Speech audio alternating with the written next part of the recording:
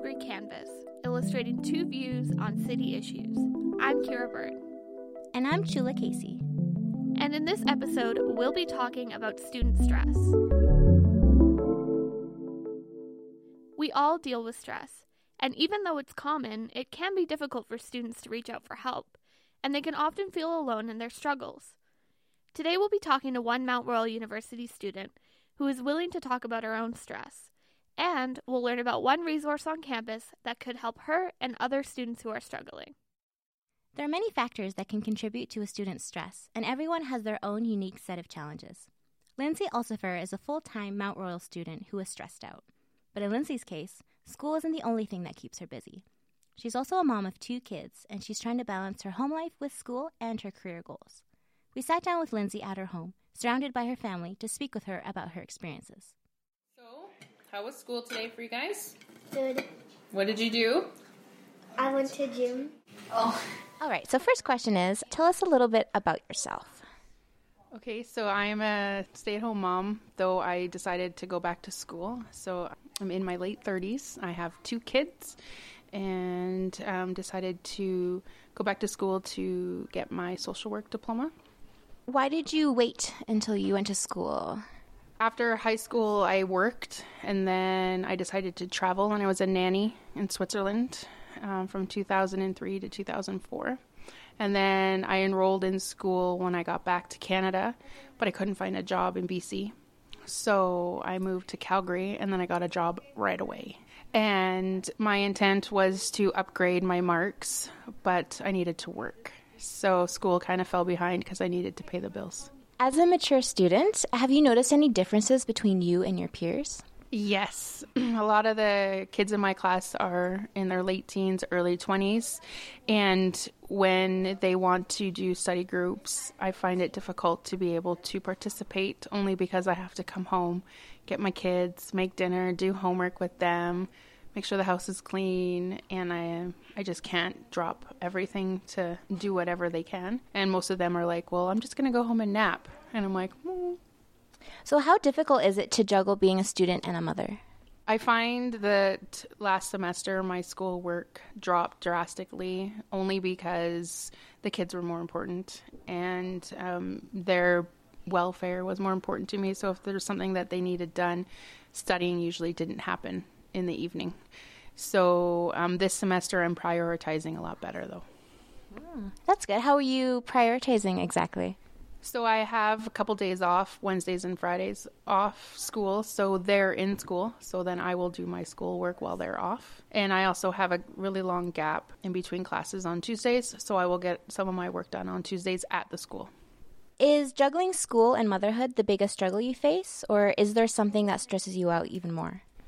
I find when, relationships also can, you're also trying to juggle being in a relationship with someone and then your children and then school and then trying to find a job. So everything into one makes me feel overwhelmed sometimes. So it's not just school and motherhood. There's been trying to find a job for 8 months and I still haven't found anything. And then making sure that my relationship is okay. And then animals, obviously, as well. So there's a lot that goes on. Sarah, what did you do today? I went in gym and we played basketball, so it was 5-on-5. It was really fun. What are you guys going to do tonight? What do you want to do tonight? I don't know. Make cookies. Yeah, we can make cookies. What kind of personal support do you have to help you get through going to school and raising kids? Their dad is actually amazing.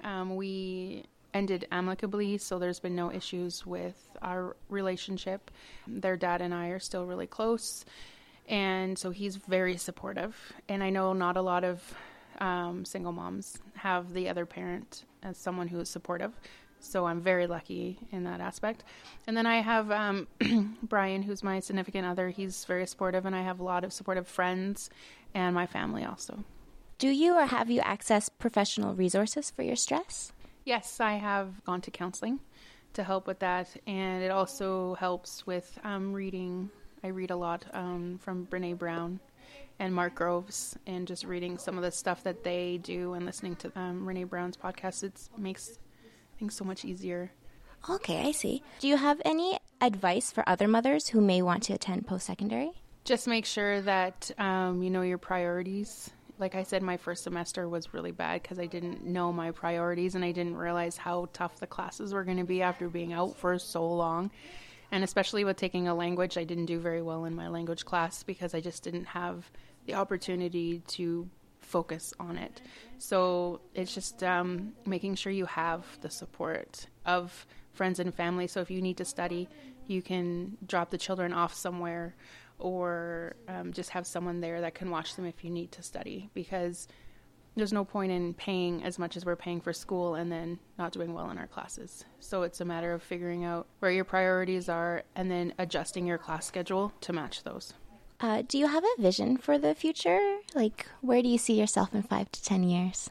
I learned from all my life experience that I don't really plan that far in advance anymore, because every day things change, especially with kids. But I would like to have graduated from MRU, and I would like to hopefully one day own my own counseling practice and be able to help people of low income.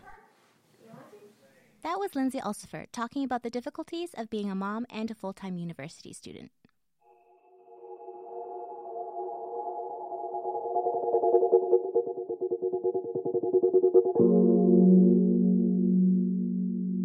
You're listening to Calgary Canvas, illustrating two views on city issues. And in this episode, we're talking about student stress. MRU students like Lindsay Ulcifer, who are having trouble managing their responsibilities, may not know that there are many places they can go on campus for help. Determining the correct resources to reach out to may also be a challenge. Early Support is a service on campus that helps students navigate the many services available to them. I sat down with Student Success Coordinator Sarah Rude to speak about Early Support and how they help students manage their stress. For someone who doesn't know what Early Support is, can you explain to us what the whole program is as a whole?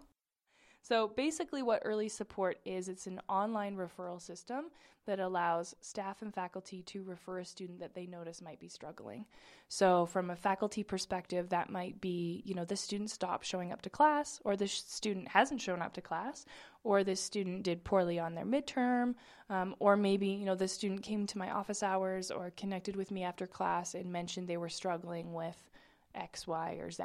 So it provides an area for those type of staff members and faculty members to go online and refer a student for whatever reason. So they can be referred for academic, non-academic concerns, whatever kind of they've disclosed.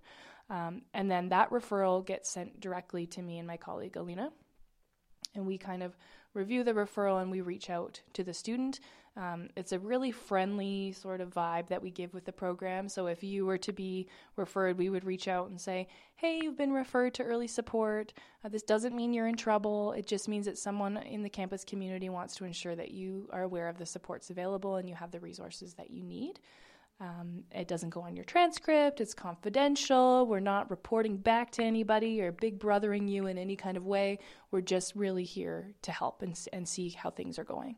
So we kind of send that email and we have a decent response rate. And ideally, we want students to come in and meet with us. So when we meet with a student, it's the same sort of kind of vibe as to, we're here to chat and it's confidential. So what should we know about you to be able to help you out? And the student can kind of take the appointment wherever they want to go. And we've heard all kinds of things. And then we refer them accordingly across campus. We help connect them. Sometimes we'll walk them to different resource areas depending on what they need or if they don't know where something is. So kind of those appointments are very case by case. And then we provide follow-up as well. So we send a follow-up email with some details on what we talked about, and then we send a check-in as well. And sometimes students will come back, meet with us multiple times. Sometimes we only see them once. So it really is kind of up to the student to decide. The other side of the program is that students can refer themselves.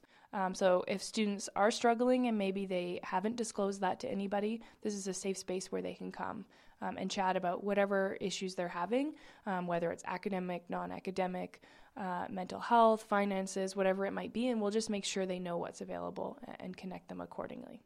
What do you notice about the students who come for help from Early Support? So what are they typically looking for? What are some of your most common things that students want from Early Support? Good question. And when I started this program in 2015, I really had no idea what was going to come through the door. And I mean, I was kind of surprised, but not really, that a lot of the issues that students are having are non-academic. So we do see academic concerns, the most common one being concerns with writing. So students kind of disclose to us that is an issue that they're having. But then in addition to that one, the most common concerns that we see are stress and mental health concern or mental health diagnosis specifically, difficulties at home or with family, so kind of those like relationship sort of things or extracurricular sort of concerns. And then finances have been really big too. I think in particular because of the economy the last few years. I don't know if, had this program started 5 or 10 years ago, that would have been as high, but we've seen a lot of financial issues as well. And you spoke about the student referral aspect of this program where they can refer themselves. Do you think that students are taking advantage of that service, or do you see more faculty referring students to the program? So I have stats from last year. Obviously, we don't have this year's yet. But last year, about 42% of our referrals were from faculty, and about 30 were from staff, and 28 were self-referred. So the first year we ran this program, we started with just staff and faculty. And then we kind of noticed that maybe not all staff and faculty, like it's impossible to get 100% awareness among all staff and faculty.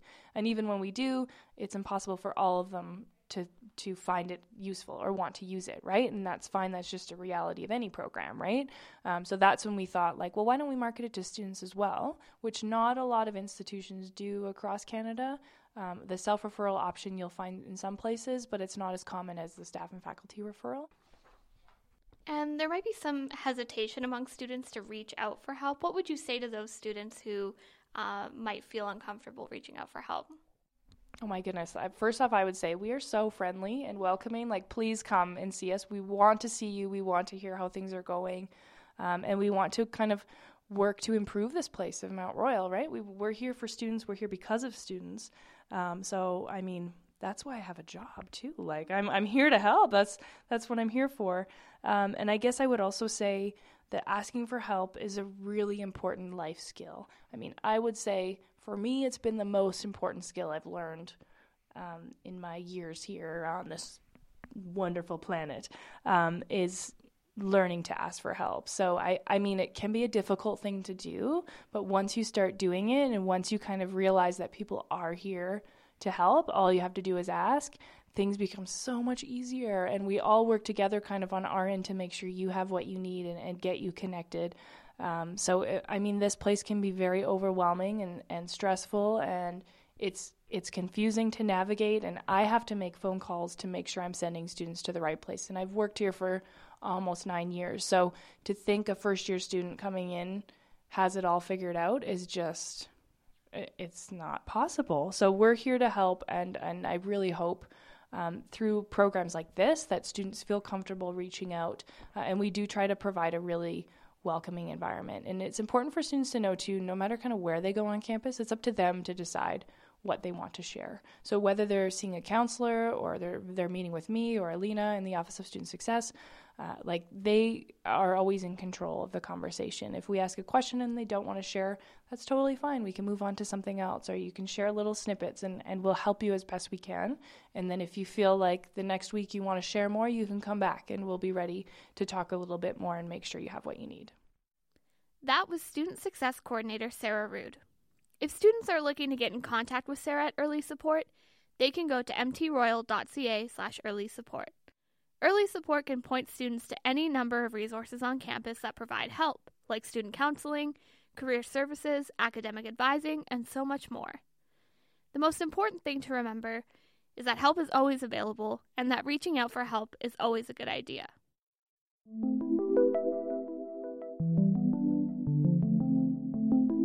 Thanks for listening to Calgary Canvas. I'm Chula Casey.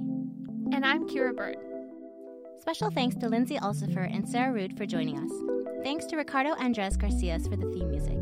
Be sure to subscribe to the Calgary Canvas podcast so you can hear our next episode, Paranormal Perspectives.